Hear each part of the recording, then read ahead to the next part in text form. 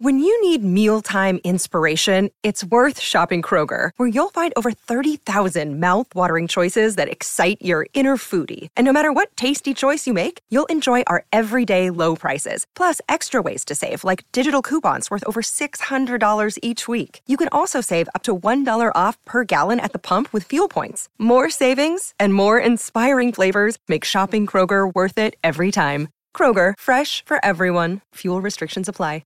Another day is here, and you're ready for it. What to wear? Check. Breakfast, lunch, and dinner? Check.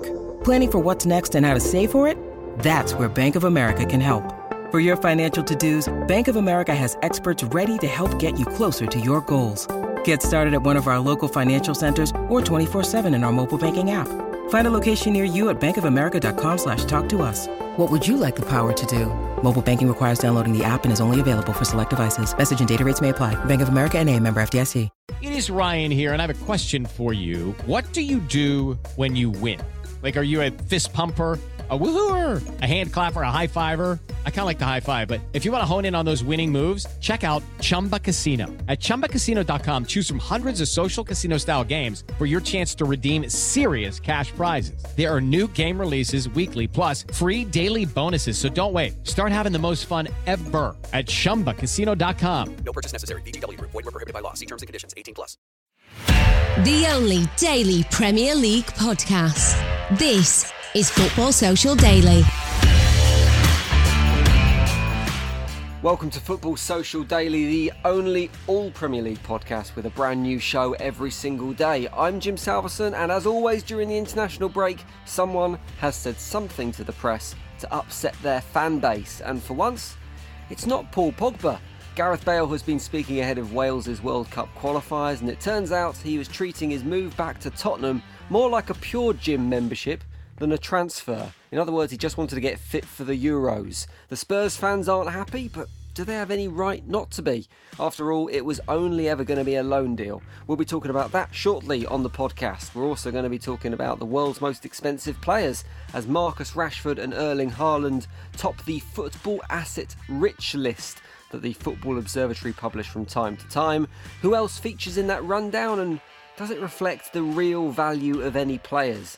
That's just a few of the questions that Ian Brennan and Niall McCorn will be answering on today's podcast. Hello, gents. Hello. Bore da, Jim. Bore da. Oh. Good morning. Good bit of Welsh. Yeah, it's not too bad. I used to live in Cardiff, so I think I'll be getting a few messages from friends if I didn't get that one right. We all know the Welsh for microwave, don't we? Just we need to get that out of the way before we move on. Is it something with ding in it? I can't remember. Popty ping. Popty ping is the Welsh for microwave. Yeah. I used to live in Cardiff as well. I had one Welsh lesson. And and I know that I used to work at a radio station that was opposite a place that was when you've got the word CWM, it means valley in Wales. It's okay. but it's pronounced cum, and they used to work opposite the cum farm, which was always raised an eyebrow to any visitors that weren't familiar with what went on there. But well, this is as close as we're going to get to multilingual on the. What a great start to the day. Well, we should just leave it here. We're not going to top that, are we? we've peaked. See you tomorrow.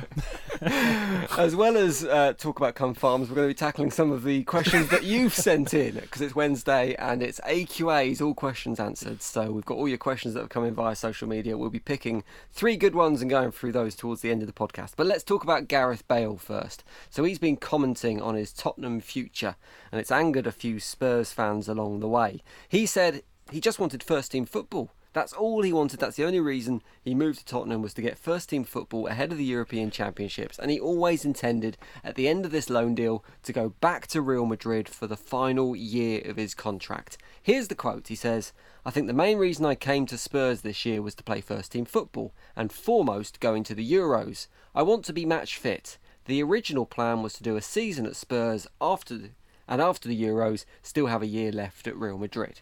It's upset Spurs fans. I mean, after all, this is a club legend who is treating, as I said in the intro, his team or their team as just a way to get fit. But do they have any right to be upset, Niall? It's like he's gone back to an ex, isn't it? Just for the night. Yeah, just for a night, yeah. Do you know what? This is classic international break fodder, this. I've actually watched the interview with Gareth Bale, and it looks a lot worse written down in print than it does coming out of his mouth. These things often do. They often do, yeah, because you can't get the intonation and the context of what the question was first and foremost, and also the delivery of the actual answer from the player. On this case, I think it's important to say that he did say all of those things that you've rightly pointed out. That is an accurate quote, of course. But he says, as you say, the original plan was to do a season at Spurs and after the Euros still have a year left at Real Madrid. And he said, I think after that the plan hasn't changed. So I think that was perhaps a slight hint at the fact that maybe there's been no talks between Real Madrid and Tottenham Hotspur about keeping Gareth Bale on beyond the end of this season. And understandably so, because even now with this comment, which may have upset some Spurs fans, does feel a little bit like try before you buy. Because obviously we've seen Gareth Bale left in the dark at Real Madrid, and you know he isn't quite the same top class player that he was maybe 3 or 4 years ago, purely because he's not been playing as much football at Real Madrid as he would have liked. So I guess maybe that's a little bit of intuition on Daniel Levy's part to allow Bale to come back for a year, and if he's no good, send him back and save spending 50, 60 million on him. That might be a more cynical way of thinking about it, but we know Daniel Levy's a very shrewd businessman. I can see why this has annoyed or upset Spurs fans, let's just say. I think, yeah, probably they do have a right to be upset, because it was kind of touted as this big homecoming, and it felt like it was just a loan to facilitate a way out of Real Madrid to start with, and that they'll be taking him on permanently at the end of the season. It felt like even if he did have a terrible year this year, there was always the chance that they would sign him on a permanent contract. However, certainly, even though it's taken him a few months to get fully up to speed, and it's only in recent weeks that we've seen him really hitting his stride again in the Premier League, I just feel that, you know, that this was always perhaps in the back of his mind, being able to achieve something for Wales, because Ryan Giggs might have even said to him, there's no doubt that he would have been taken to the Euros regardless of whether he was playing at Real Madrid or not. You can't not take Gareth Bale if you're a nation like Wales, where you're not blessed with as much talent as some other nations. But still, I think he probably feels that in order to deliver peak performance at an international tournament, being match fit is the best way to go about it. And we saw it in the Euros in 2016 when Gareth Bale, you know, really did grab the tournament by the scruff of the neck, and he was the star of the Wales show, as he so often is. And maybe he feels like in order to kind of get through to those levels again, he's going to need to keep himself match sharp. I think it's just a natural thing for someone to say. I also think half the time players don't realise what they say in these interviews. I think that they're on autopilot, they're so media sanitised, or they're bored, they just want to get it over with, and they end up saying stuff that they don't really mean.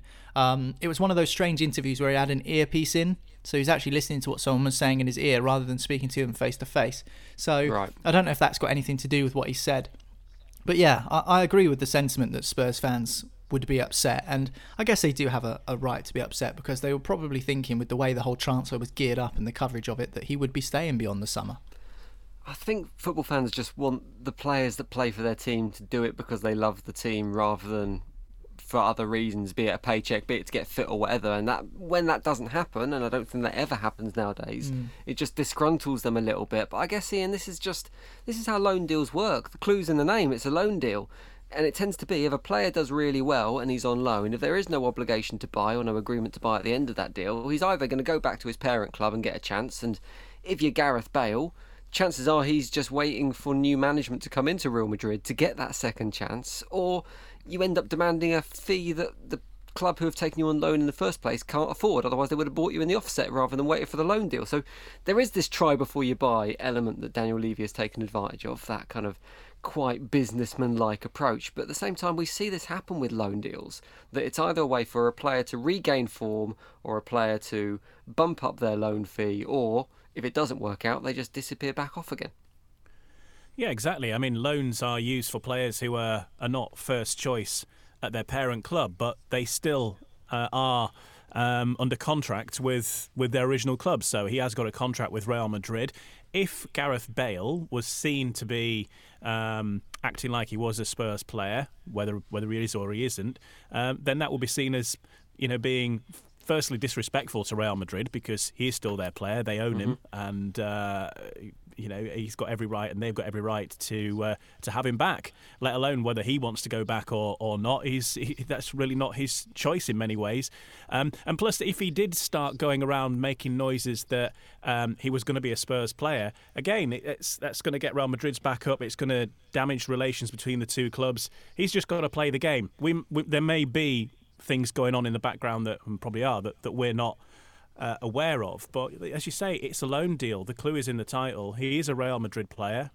Real Madrid have got every right, if they want, to stick him on the bench and not play him for a year if they wanted to. Conversely, he might have got some new admirers within the Bernabeu who think that he's got a role to play in their upcoming season next year. But ultimately, in the short term, he wasn't in favour. He wanted to get into or make sure he was going to be fit and a part of the Euros when they come around, and his job done. And yeah, I mean, after all, the gyms are closed. Where else are you going to go? I do think it's a weird one though, Jim, because I mean, this loan deal, was it just to clear the air at Real Madrid? Because I don't think he's endeared himself to the supporters with all the banners like Wales Golf Madrid and, kind of joking around on the touchline because he's not getting games and stuff. It did feel like there was a bit of an atmosphere there. So for him to even return to Real Madrid, it feels strange that he might even be welcomed back by the club or the supporters. It felt like they just needed to kind of crowbar him out of there. And I just wonder if this comment would have come had he gone to China and Real Madrid not blocked that move to China, because the main reason he wouldn't have gone, the main reason he would have gone to China wasn't to get match fit. It would have been to line his pockets. Of course. If that move had gone on. So I just wonder whether this is just a product of the fact of what's going on at Real Madrid. And I just find it interesting that he says the plan was always to go back to Real Madrid, because it makes me wonder whether he'd even be welcome there with all of the animosity that's kind of developed over the last couple of years. I think it's amazing how quickly club supporters can forgive a player who is playing well and playing well consistently, but we've seen the same issues at Spurs that he had at Real Madrid in terms of he can't maintain his fitness for a long enough run of games to kind of really create an impression and create a role for himself within a team. I guess what's upsetting Spurs fans, Ian, is what this comment says about the football club, potentially. That someone like Gareth Bale, who was a club legend, who is entering the tail end of his career, doesn't see them as the long-term option. It sees them as a stepping stone for getting where they want to be it fitness or be it the move they want at the end of the loan deal. I guess that's what's really upsetting Spurs fans here. Yeah, I mean, you're talking about the banners and the reasons that he might not be welcome back at Real Madrid. And it's similar, I think, now to Tottenham, that as he kind of spoilt things there a little bit in how he's acted. Because when he arrived, it did seem like it was a permanent transfer, the way that they acted, the way they announced him and made a big deal about it and all that. And, of course, it's taken time for him to make a real impact in the Tottenham team. And, he's not been a regular starter every single match even then. But he has had his moments. But that said, yeah, it obviously had the previous great relationship, but going on as if Tottenham are some kind of stepping stone, as you say, a means to an end just to get him fit for the Euros, is going to leave a sour taste in the mouth. And it's kind of like, if he did come back, are Spurs fans really going to believe he really wants to be there? It's a very fine line. I think he would have been better just keeping his mouth shut. And maybe that is Gareth Bale's thing. He just can't help himself winding up sometimes. Where do you think he's going to end up? Because it feels like staying at Spurs is now unlikely. It feels like, as you say, Niall, his bridges have been burnt at Real Madrid. He hasn't really impressed enough at Tottenham, I don't think, to get another move to another Premier League club, certainly a Premier League club that he'd find attractive. So what does happen here? It feels like the Chinese gold rush over in the Super League has kind of come to an end because of the limitations on spending and the tax limits that have been put in place over there. So what does happen? Well, the problem with that Chinese Super League thing is that doesn't stop Gareth Bale being paid astronomical wages. I think that the limitations are purely on transfer fees. And I think if he does just have a year left at Real Madrid, it might encourage the Chinese clubs to be able to buy him for a cut price. Of course, back in the day, I think he went for, was it 90 million euro, 85 million quid or something like that from Tottenham to Real Madrid in 2013. I can't see them getting more than half of that in terms of a transfer fee for Gareth Bale. However, the wages are going to be big, and Chinese Super League clubs will be able to afford that. I think you've got to remember, he'll be 32 in the summer, and he's won pretty much everything there is to win. He's won 4 Champions Leagues, for God's sake. You know, most people go through their career, don't win a single one. You've got some unbelievable players that win 1 Champions League if they're lucky. This guy's won 4, and he's scored in finals, and he's scored ridiculous amounts of goals. He's played at a ridiculously high level for such a long time. He's kind of single-handedly dragged Wales through to the quarterfinals of the Euros, something which just doesn't happen. And like I say, being sort of 31 going on 32, he would have remembered that Galacticos team with Ronaldo and Luis Figo and Roberto Carlos and Iker Casillas in sticks, and he would have remembered that great Real Madrid side. So no doubt Real Madrid would have been an attractive proposition for him back in 2013. But now, I can't see him sticking around at a top European club. I don't think he's really shown in the last 2 years that he's, even now when he's kind of picked up form at Tottenham, I still think he's a great player, no, don't get me wrong, but I just don't think he's shown enough to warrant the wages that would be commanded for his signature. So I think that China is the right option, and I've said this on the podcast numerous times before when we've discussed Gareth Bale. He's got nothing to prove to anyone. He's got nothing to prove to Tottenham. He's got nothing to prove to the Premier League because he's already done it. So coming back for a second spell, you know, it's not quite the same. It's like when Didier Drogba left Chelsea after winning the Champions League in 2012, had a couple of years away in China, then in Turkey, and then he came back to Chelsea for a season or so, and it wasn't the same Didier Drogba. And, you know, the sentiment was still there and the feeling was still there from what he achieved at Chelsea, winning them the Champions League or helping to win them the Champions League. But it wasn't the same Didier Drogba. In fact, so many people forget that he even came back for a second spell at Chelsea. And I think that there'll be an element of that perhaps with Gareth Bale, because if he doesn't stay at Tottenham and maybe Real Madrid aren't keen on taking him back for his final year of his contract, I can see him go to China. I do think that that is the case. I think that if the transfer fee's right for the Chinese club, because as you say, there's limitations, the government have taxed transfer fees heavily in China in terms of bringing foreign exports into their league. But wages, I think they're slightly more unregulated, let's just say. So I think that they would be able to afford high wages for Gareth Bale. And, you know, I said this when he was touted as moving back to the Premier League last summer. I said, just go to China. Your career's short as a footballer. He's prone to injuries at the moment and has been for the last 2 or 3 seasons. Go to China, line your pockets, pick up 500 grand a week, make millions and millions. You're sorted for life, and you'll always be a legend at Tottenham, and you'll always be a legend in Wales. I mean, what more do you want? A legend at one big Premier League club and a legend for your country. So, you know, that would be my thoughts if I was Gareth Bale. But then again, there's always the school of thought that why not try and stay on top as long as you can when you've got the ability to do so? But if I was Bale, that would be what I would do. I'd be eyeing up and move to China for sure. I think the other thing to throw in there is the David Beckham America thing as well, because he seems to be on a mission at the moment, going around. You know, he's trying to lure stars from here, there, and everywhere into his team. They've just signed Kieran Gibbs from West Brom. There you go. You see all the big stars and Kieran Gibbs.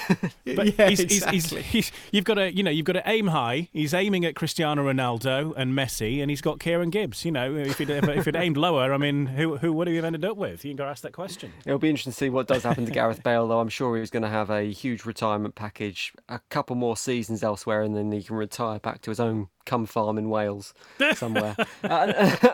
Another player that kind of, we've seen it, this scenario kind of play out more successfully is Jesse Lingard as well, who has gone from Manchester United to West Ham, now finds himself back in the England squad. He's been praising Gareth Southgate over the last 24 hours, saying it was a conversation with Gareth Southgate, saying the door was not closed to England that forced him to up his game and up his form a little bit. We'll no doubt talk more about England as the week progresses, because we have got 3 World Cup qualifiers on the horizon, so we'll come on to that on Football Social Daily over the next few days. But next, we're going to talk about football finance. The CIES Football Observatory has released its report into the world's most expensive or valuable players right now, and we'll talk about that next on Football Social Daily.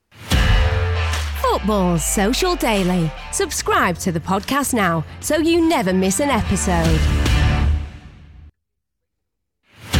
Listen to the latest Premier League news, updates and match reports now. Just ask Open Sport Social.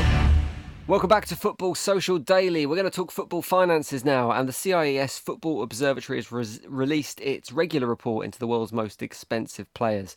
Some interesting findings there. I mean, it's important to point out this is all done on an algorithm, so it's all done by computers rather than actual people making informed decisions. So there's going to be some surprises within there, as there are with any algorithms. But unsurprisingly, probably, the two players that top that list are Marcus Rashford and Erling Haaland, who are undisputably the two hot properties in football right now. Is that right, Niall? Should they be up there? I'll be honest, I'm surprised that Haaland's below Marcus Rashford and Mbappe. Yeah, Really? Mbappe is better than Rashford. Haaland, I think, is as good as Rashford. Is there an element that Rashford still hasn't really found his natural... I mean, he's been a first-team regular for Manchester United now for a long time, but I don't 100% know whether managers know how to deploy him best. Well, this isn't a slight on Rashford. I don't want it to come across like that. Rashford is an unbelievable player, and don't get me wrong, there is far more to come from Marcus Rashford. To play 250 games for Manchester United as 22, 23 years old, it's unbelievable the achievement that he's reached just to even play that amount of games. And he is a valuable asset to Manchester United. Whether he's worth 150 to 200 million euros, like he's been valued at by the Football Observatory, I'm not so sure. Erling Haaland, though, I think I agree. I think at the moment he is one of the hottest commodities in football. I think that at the moment, though, if you tried to prize Marcus Rashford out of Manchester United, I guess he would probably cost a similar price because Manchester United know how big a club they are and how big an asset Rashford is. But I still think Haaland is worth more right now. I think goals are the biggest asset in football. They are what win games. It's an old cliche. The goals are currency in football, and that's the most expensive. That's the reason that strikers and top goal scorers are the most expensive players in the game. So yeah, I mean, I certainly feel that Mbappe, Haaland, Rashford, those players who can provide that, really are understandably at the top of this list. The thing is with Rashford is, I just can't see anyone wanting to buy him. I think he's part of the furniture now at Manchester United, and I don't want this to come across the wrong way because I will heap plenty of praise on Marcus Rashford like I just have. But in the way that when Mark Noble was coming through at West Ham, you'll know about this, Jim, in 2004? Yeah. Everyone was saying he's a future England player. You know, he's going to be an England captain. He's going to be one of these players which has got a really bright future in the game. And Mark Noble has forged an unbelievable career for himself. A one club player, hundreds of appearances for West Ham, hundreds of Premier League appearances. But you can't ever see anyone coming in to buy him, if you know what I mean. Well, that's not fair because there were offers made for him when he was at the peak of his career. And I know he's now seen as this almost burden to West Ham sometimes. Well, who came in to buy Mark Noble? I think Charlton put an offer in. Okay, great. So Marcus Rashford isn't going to go to Leicester, is he? No, but we're talking about clubs on similar levels to West Ham at the time rather than now. We're talking about, Manchester United, you're probably looking at, Chelsea, I don't know. Why would he go to Chelsea? That's kind of the point I'm making. I just can't see him leaving Manchester United, and I can't see someone paying 150 to 200 million euros to do so. But potentially a Real Madrid would come in. I mean, the weird thing about Marcus Rashford for me is he's a great player. He is a great player, but he doesn't seem to have the same irreplaceable quality as someone like, I don't know, Harry Kane, for example, at Tottenham, who is... You can't imagine them coping without him. Whereas if Rashford came out of that Manchester United team, you could imagine he would be replaceable. They'd be able to get someone else in. His talents aren't as unique, maybe. Maybe I'm underselling him as a player. Yeah, perhaps. And I think that we need to make sure that all the Manchester United fans listening aren't getting angry, because I think we need to mention that Marcus Rashford is a very, very good player. And they are a worse side without him in the team, in my opinion. However, I think that the expectations on Rashford are high. And, like I say, he's in his early 20s still. I mean, look at the way Wayne Rooney's trajectory went through his career. Like when he got to his late 20s, that was when he was at his most prolific, really. So I think that is certainly something to keep an eye on in terms of Marcus Rashford's development. But yeah, I'm just surprised. And I always take these rankings with a pinch of salt, by the way. I'm just surprised that he's above Haaland. I'm surprised he's valued at so much. But then again, I'm kind of not, because Manchester United are one of the biggest clubs in the world. He's English. He plays in the Premier League. So, yeah, he's ranked as the most exciting commodity in the Premier League by the Football Observatory, ranking him at 150 to 200 million pounds. And I'm sure we'll come on to it a little bit later on. But Bukayo Saka is valued at 120 to 150 million pounds. Is that a mistake? Is that euros? Yeah, well, still that's 100 million quid. Is that an error? I don't know, it's weird because here's none again. Let's come on to it now. Bukayo Saka, Phil Foden, both in that list at that type of value. Exciting players. I mean, I don't know how much correlation there is between these valuations and what those players would expect to achieve were they in the transfer market. But I think what is clear about the list is we've got Marcus Rashford in there, we've got Sakho in there, we've got Phil Foden in there. Down the list you've got Declan Rice as the 10th most valuable player in the Premier League, which is the one that caught my eye. Are we entering a golden generation again, Ian? We had this golden generation. When was it? Would it have been 98-ish when the England team was dubbed the golden generation with Beckham and Neville and whatnot? Yeah. Are we getting into this second golden generation now? Is there a real exciting, talented crop of young Englishmen playing football? We're always in a golden generation when it comes to England, aren't we? We're always looking ahead. We're always thinking, "Oh, look." I don't know. Did you watch the 2010 World Cup, Ian? Yeah, I did. I was in Nice just to top it off. It was not great. Anyway, look. The when we look at our teams, that we don't have a team that stays together constantly for, say, 8 years or so. There's always changes, and that could be because the players are getting older, they're moving on, some get injured, not available for whatever reason. We don't have the same team every single time, so things are always evolving. It's a media thing. You know, the newspapers call this a golden generation. They get very excited and they start waving their copies of Three Lions in the air and, we're going to do it this time, 50, 60, 70 years of hurt, and so it'll go on. Don't forget, by the way, I think that England, our expectations are completely skewed by the 1966 World Cup. We got lucky. We were very lucky in that match. Happened to win the World Cup in our home tournament. The majority of teams who are not part of the big nations like Germany, Argentina, Italy and so on, who win the World Cup tend to do it on their home soil. And we did it. But now we expect to do it every single time. And that's just a very English thing because, we're stiff upper lip and we're brilliant. But we are a relatively small island who overachieve at a lot of things. We do very, very well. And I think, we should be very grateful for everything that we get to. And when we get anywhere near any of the finals, it is an amazing thing. We have coming through some really good players who are highly valued that we can tell are doing great so far and have got the potential to make a world-beating team. Yes, it is an exciting time. We've got great academies across the country. Lots of clubs are contributing some great talent, and not just the big clubs that you know about as well. Some of the smaller clubs or clubs that are slightly off the radar a bit, say like Sunderland, got a great academy. Leeds United got a great academy. There are plenty of others that I'm not listing, but there's great talent coming through. Will that talent get an opportunity in the Premier League against some of the foreign imports? And we're hearing more about now how money's going out of the window and it's going to be a free-for-all.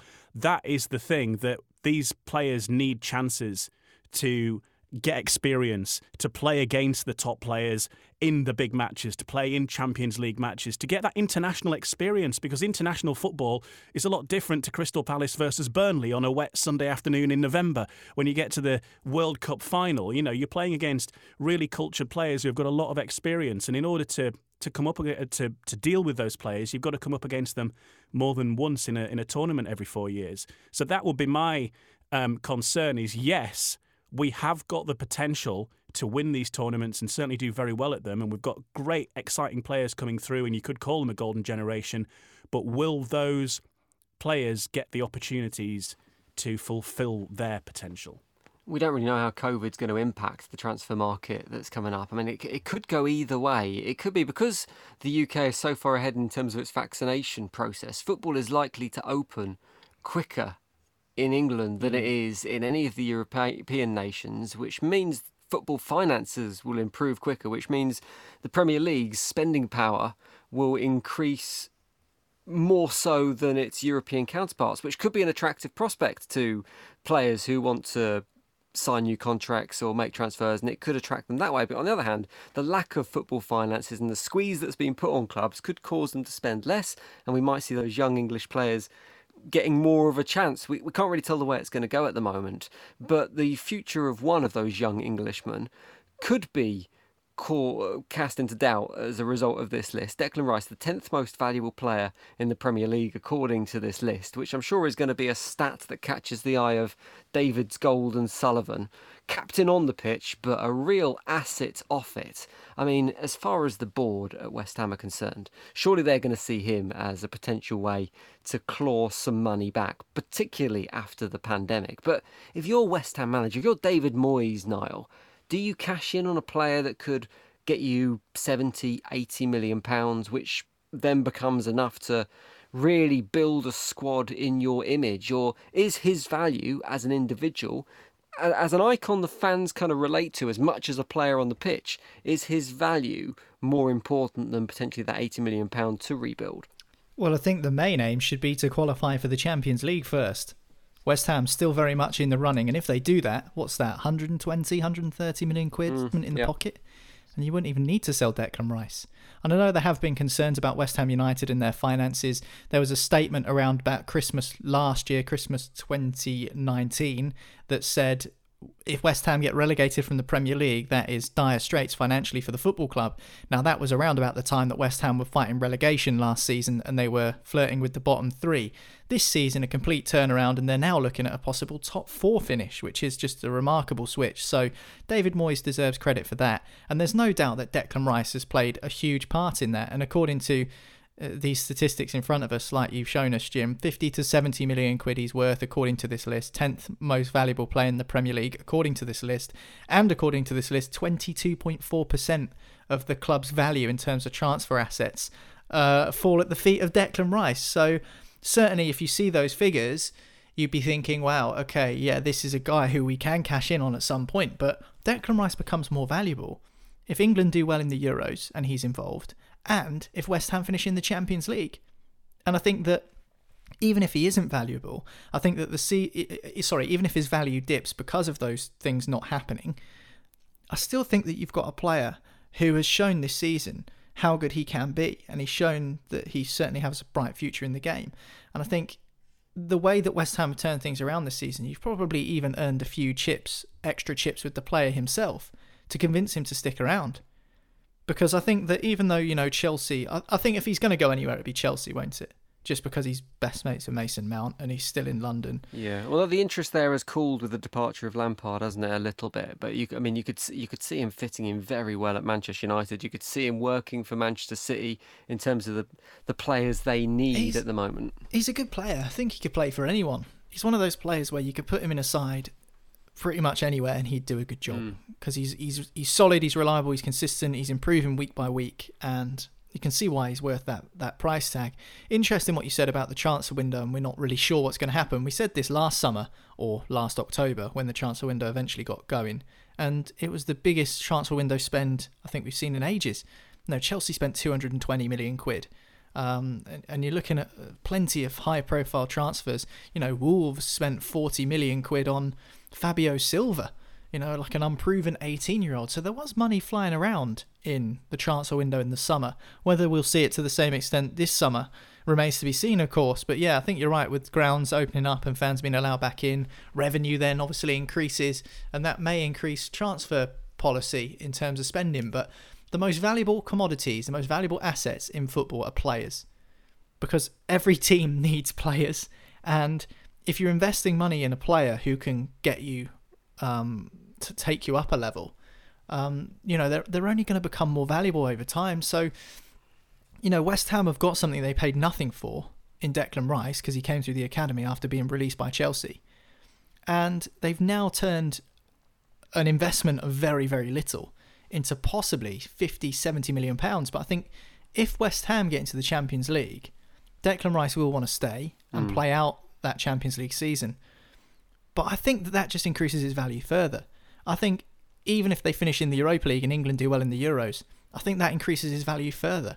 I think that there is a sweet spot that can be hit. I think that if they pull the trigger and try and get rid of Declan Rice too early and cash in on him too early, in 2 seasons' time, Jim, he could be worth 120 million. Like we're seeing Bukayo Saka here. I think Declan Rice is worth more than Saka right now. I'm stunned that Saka's worth more than Alexander-Arnold and Harry Kane. But still, that's just a personal opinion, and this is done on a computer algorithm, as you say. But still, if this is the value that he's estimated to be at, 50 to 70 now, in 2 or 3 seasons, if West Ham can do well in Europe next year, because I think they will finish in the Europa spots, and England do well in the Euros, this guy could be worth an extra 50 million on top. So I think that West Ham needs to be wary about that, especially if they're eyeing up potential transfers in the summer involving Declan Rice. They also have to be cautious of the way the club is perceived, because cashing in on a player will not go down well with the fan base at the moment. Particularly, but West Ham have always done that, though, haven't they? Yeah, they did it with Joe Cole and Jermaine Defoe and all that. Well, that was largely as a result of relegation, but I'd have absolutely zero faith in the West Ham board investing £70 million wisely. I think it's almost better when they get £4 million and have to go and spend it and really have to, because you can't lose with £4 million. £70 million, they'd just fritter it away on some untried it's like that, Australian that cheese room at Tottenham Hotspur. Yeah. That fake cheese room in the stadium. The thing that surprised me about this, by the way, is Dwight McNeil at Burnley. He's riding quite high in there, but he makes up 35% of Burnley's assets. Which is one of the most in Europe, the second biggest in Europe, but certainly makes him sort of the most valuable player in the Premier League in relation to the rest of the clubs that he's at. So Burnley are either going to cash in big time on that one, or certainly if they can't afford to lose him. I'm not sure what that says. I think it's going to be the former more than the latter. Next on Football Social Daily, we're going to get to the AQAs, the Any Question Answered. Every Wednesday, you get your questions in via social media. It's a real mixed bag. We attempt to answer whatever you throw at us. We'll do it next on Football Social Daily. Football Social Daily. Find more great sport at sport-social.co.uk. To hear the latest Premier League news for your team, just ask Open Sport Social. Welcome back to Football Social Daily. It is AQA time. Any question answered. We're going to take some of your questions that are coming via social media. We're going to pick 3 and see if we can solve them for you. If you want to get your questions in for next week, you can follow us on Twitter @TheSportsSocial. You can find us on Facebook, search Sports Social there, and we're Sports Social Official on Instagram as well. You can find us in all those places, but let's kick off with the first question from Sofa Sundays, who actually asked a question on the show last week as well. This week, it's a shame we've not got Marley on for this one, because this feels like a very Marley-targeted question. It's about Newcastle United. The question is Ashley hoping that Bruce walks to save a payout, or is Ashley hoping that he wins his case against the Premier League so he can sell the club and let the new owners sack Bruce? Niall, you can have a crack at this one. I mean, we should probably say, so the case against the Premier League, I think if I'm remembering this right, the Premier League blocked the last sale of the club to I forget which nation the buyers were from. Was it Saudi Arabian consortium, because they didn't feel they were fit and proper. They failed the fit and proper test, and I think it's the first potential owners in the history of football to fail a fit and proper test. So Bruce is kind of challenging that at the moment. I guess the suggestion is here that if he wins his challenge, that sale will go through. I think that sale's probably dead and buried. But the question remains, what is Mike Ashley doing in showing faith with Steve Bruce, considering the mess he is making of the job at Newcastle at the moment? Well, I think the big issue here, because it all comes down to litigation and court cases and stuff, is Mike Ashley fundamentally believes in his mind that he already sold the club to the Saudis before the Premier League ruling came in and blocked the sale. So in his opinion, the club is already sold. It just needs to go through ratification, which was never granted.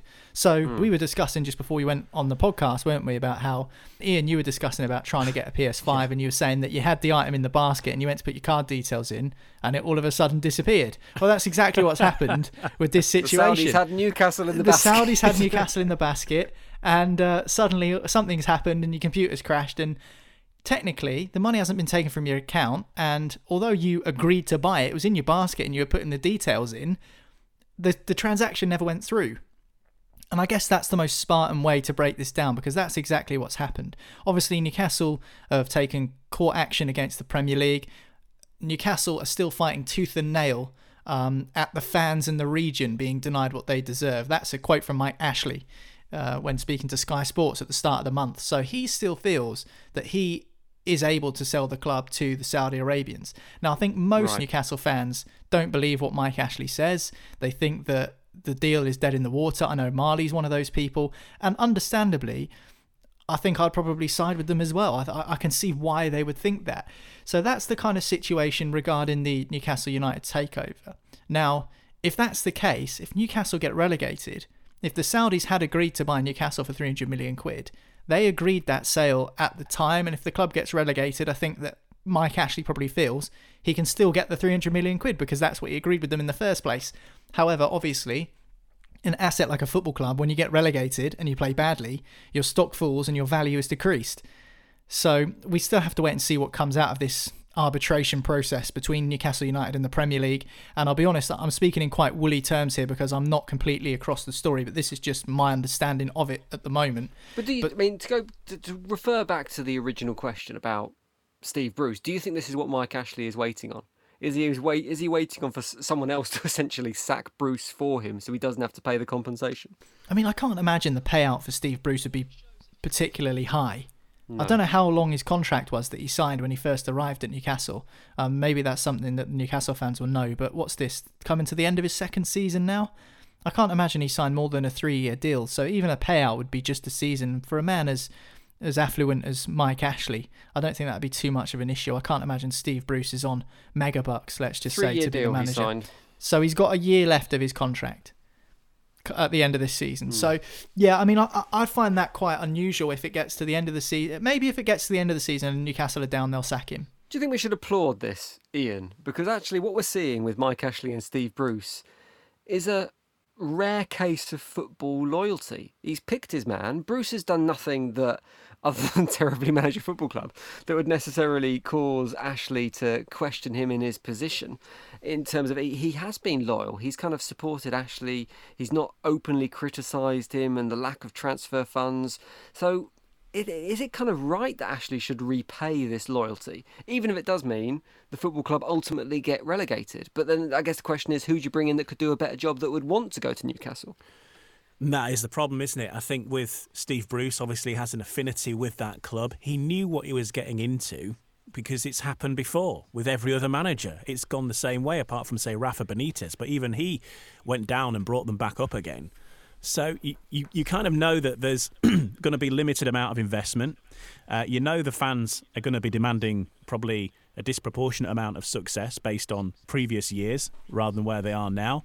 But you know that it's not going to be all that it's cracked up to be, I suppose, with Newcastle, because it's been like that for years. It's not a surprise. And I think there's an element of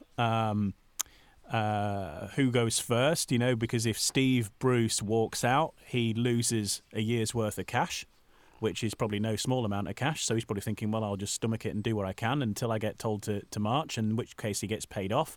And same for Mike Ashley. You know, to him, Newcastle United, and this is where the frustration with a lot of fans comes in, Newcastle United is part of his business empire. You know, it helps support other businesses that he owns, and he's cleaning up a lot of the, you know, leftovers in the high street at the moment as well. And so to him, it's not just about the football club. He's got a football, it's like Monopoly, you know, he's got a football club, he's got a couple of department stores, he's got this sports brand, he owns some of the brands that he sells, so it's all part of the set, and that's Steve how Bruce is like landing on super tax, isn't it? You have to dish out exactly. 200 quid. Yeah, I'll go. I can't wait for the Mike Ashley version of Monopoly that has to be released soon. That is just things he owns. Maybe what would be Mayfair? Would it be Sports Direct? Yeah. I don't know, what would be the figures you'd get? The little metal figures would be like shots of tequila in a fireplace with vomit in it. Donny socks would be one. Yeah. Puma trainers. Yeah, Lonsdale. Yeah, that's it. But that's it. So for him, and this is that he's not like he owns the football club and that's it. And some owners do. Some owners think, like, I own this football club, I've got loads of money, and this is how I'm going to make my cash. Whereas for Mike Ashley, it's like, well, spread the love, and that's exactly, you know, what how he balances his books, I suppose. Right, the next question comes from... I'm never going to pronounce this username. I struggle with footballers' names, and we've got a name here that's got no vowels in it. Vin Surthi, I think it's pronounced. It came in on Instagram, so thank you very much for your question. Apologies if I've got your username wrong. He says, does anyone think Sterling is good or even decent? I don't think any defence or goalkeeper in the world sits there and sees Sterling on the England team sheet and says, oh boy. I think he's decent and good, Niall. What do you think? I mean, you don't play for Manchester City if you're not decent. I agree. I think he's a really good player. I just don't think he's having a particularly good time of it at the moment. There was a period maybe 2 years ago where he was genuinely world class. You know, if you were picking a world 11, and this is what I always say, and I will continue to say this until I stop talking about football one day. When you're talking about someone who's world class, the term gets thrown around far, far, far too easily. Who was it? I said, someone the other day said Luke Shaw is world class. No, he's not. He's having a good season. He's not world class. Because world class for me is if you were picking a team of 15 players to represent planet Earth in a football match against another planet in a universe far, far away, which 15 players are you picking? So let's just say 2 for each position. Would Luke Shaw be in amongst it? No, he wouldn't. Would Raheem Sterling have been amongst that team 2 years ago? Yes, he absolutely would. Would he right now? No. So I don't think he is a world-class player right now, but there was a period a couple of seasons ago where he was. However, that doesn't mean he isn't a good player anymore or he's no more than decent. I don't think that that's a particularly fair assessment. However, I do understand the sentiment when it comes down to I don't think any defence or goalkeeper in the world sits there and sees Sterling on the England team sheet and says, oh boy. I understand that because I don't think there are many teams that right now are worried too much about Raheem Sterling, which is a shame. However, that doesn't mean that it can't work in England's favour. Because as you say, Jim, he's still a very good player. But, you know, if there's that level of complacency that, you know, Sterling isn't giving you anything to worry about, sometimes that's when players can be at their most dangerous. When they're kind of a bit inauspicious and unsuspecting. I mean, there's so many players that have kind of been like that down the years where you don't expect too much from them. And yet they can deliver on the biggest stage and at the most important of occasions. So I think it's a little bit harsh to label Sterling as nothing more than decent. I think he's a very, very good player. He's one of England's best players. And, you know, we talk about England in that context, and we'll talk about England a lot throughout the course of the week, of course, on the podcast. But the front three, the potential front three of Sterling, Sancho and Harry Kane, you know, going into the next World Cup next summer and this Euros coming up. I mean, that is a team sheet that makes you think, oh boy, okay, they're decent. Sancho, Kane and Sterling. I mean, it's a frightening front three, and there's still options to come behind that. So I don't think Sterling is as good as he has been in recent seasons, but that doesn't mean he's not a good player for sure. Is there an argument, Ian, that actually Raheem Sterling is a better player for England than he is for Manchester City, purely because of the way that England play? I mean, usually you see England playing on the break a bit more. Maybe not so against San Marino and the likes of whoever they've got in the World Cup qualifiers that are coming up. So actually, does the way England play suit Raheem Sterling as an individual better than maybe the way Manchester City play, who quite often have to break down 2 banks of 4 in order to get those chances on goal? They don't really have the same space in behind. Yeah, he does very well for England. He's got 13 goals in his career so far, and he does seem to relish playing in a slightly different role, as you say, in the England team. I think from looking at the Raheem Sterling stats, and the best comparison I could find for somebody who was perhaps similar to him at short notice was with Sadio Mane. They've played a similar amount of games in the Premier League, not exactly the same, but as close as I can find. And the difference between the two of them is that Mane scores more goals, but Raheem Sterling creates a lot more chances, a lot more assists and things like that. And that's maybe why he goes under the radar a little bit, because his contributions to goals are not always the final element of putting the ball in the net. You know, he does set up and he does put the passes in to score certainly for Man City in the Premier League and the Champions League. And perhaps he's in a different position with England, and that's why he's getting the goals more for England. But he is actually contributing. He's doing very well, and he's creating the goals for City. As I say, he's just not got his name on the team sheet. So I think maybe it's a little bit harsh to say that he's not having a good season. He's not doing well. I think he's got 10 goals this season himself, but yeah, he's creating a lot more chances than his contemporaries in similar situations, similar positions in other teams. So, yeah, he adds that. Final question for today's AQA comes from Mirad Zubik, who, a bit of light relief at the end of the podcast, wants to know what's the most comedic moment in football you can remember.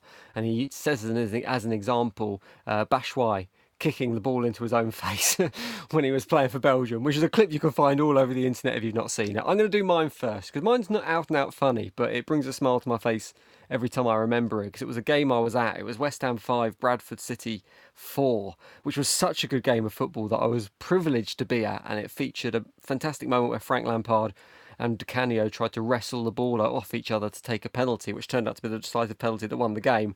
But if you remember the game, you'll know that Di Canio had one of his best games in a West Ham shirt, and he was kicked all over the shop by Bradford City. He had 3 or 4 clear-cut penalty decisions go against him during that game, and he was getting more and more upset and more outraged as the game continued. On the 3rd or 4th time he was taken down, he just stopped playing, and he went over to the bench on the halfway line, got down on his knees and begged Harry Redknapp to substitute him as the game carried on around him. And I think Bradford hit the post in that time. West Ham had another attack, and he was just there on the touchline, kind of doing his Italian hand gestures, just begging begging Harry Redknapp to take him off because he didn't want to play anymore, which I think is just a moment in football that always brings a smile to my face. And not out and out hilarious, you wouldn't get it in a Chuckle Brothers episode, but always makes me laugh when I think about it. Ian, have you got a contribution to the most comedic moment in football you can remember? Yeah, 2009, Sunderland versus Liverpool. Darren Bent scored the only goal of the game after it ricocheted off a beach ball which had been thrown onto the pitch. What a moment that was. There were calls for a rematch. Never happened. The obviously the result stood. The referee got demoted after it, and the person who threw the beach ball on the pitch was public enemy number 1 in parts of Merseyside. But I know what that feels like because I've been public enemy number 1 in parts of Merseyside in the past as well. A long time ago, even 10 years prior to this match, I made a promo on the radio station in Sunderland, Sun FM, previewing Sunderland versus Liverpool, because we were doing commentary and stuff at the time, and I used the phrase "lock up your hubcaps," which actually made it into the Liverpool Echo, and the Liverpool Echo were absolutely outraged by this and got all sorts of abuse. So the only way to do that was to fire back on that. Was we did a competition to give away tickets for a similar game, Sunderland versus Liverpool, and the tickets went to the first 3 people who could get into the car park and take their hubcaps off. So there you go. Right. Just to express, these are the thoughts of Ian Brennan, not of Football Social Daily or Sports Social. No, these are previous successful radio campaigns. Right, now, funniest. Incidentally, I think the beach ball got Sunderland's Player of the Season that year as well. Niall, your funniest moment in football? I wonder if that beach ball's in a museum somewhere. I hope so. It's got to be, hasn't it? Somewhere in a frame. Talking of Liverpool, I mean, I suppose there's 2 elements you can take. Because obviously now with the internet and social media, you get memes and stuff like that, which kind of make some football content twice as funny. So I'm thinking of when Neil Warnock walked towards the camera with his hands behind his back like Liam Gallagher, and loads of people were putting like the Verve music to it and Oasis music to it, which is quite funny. But on the Liverpool front, Steven Gerrard slipping against Chelsea was quite funny for a neutral, especially with the huddle in the week before saying we will not let this slip, and then he slips, and then Demba Ba runs in and scores. This is not a podcast for Liverpool fans today. No, that was quite funny. I do feel for him though, because that will always come back to haunt him.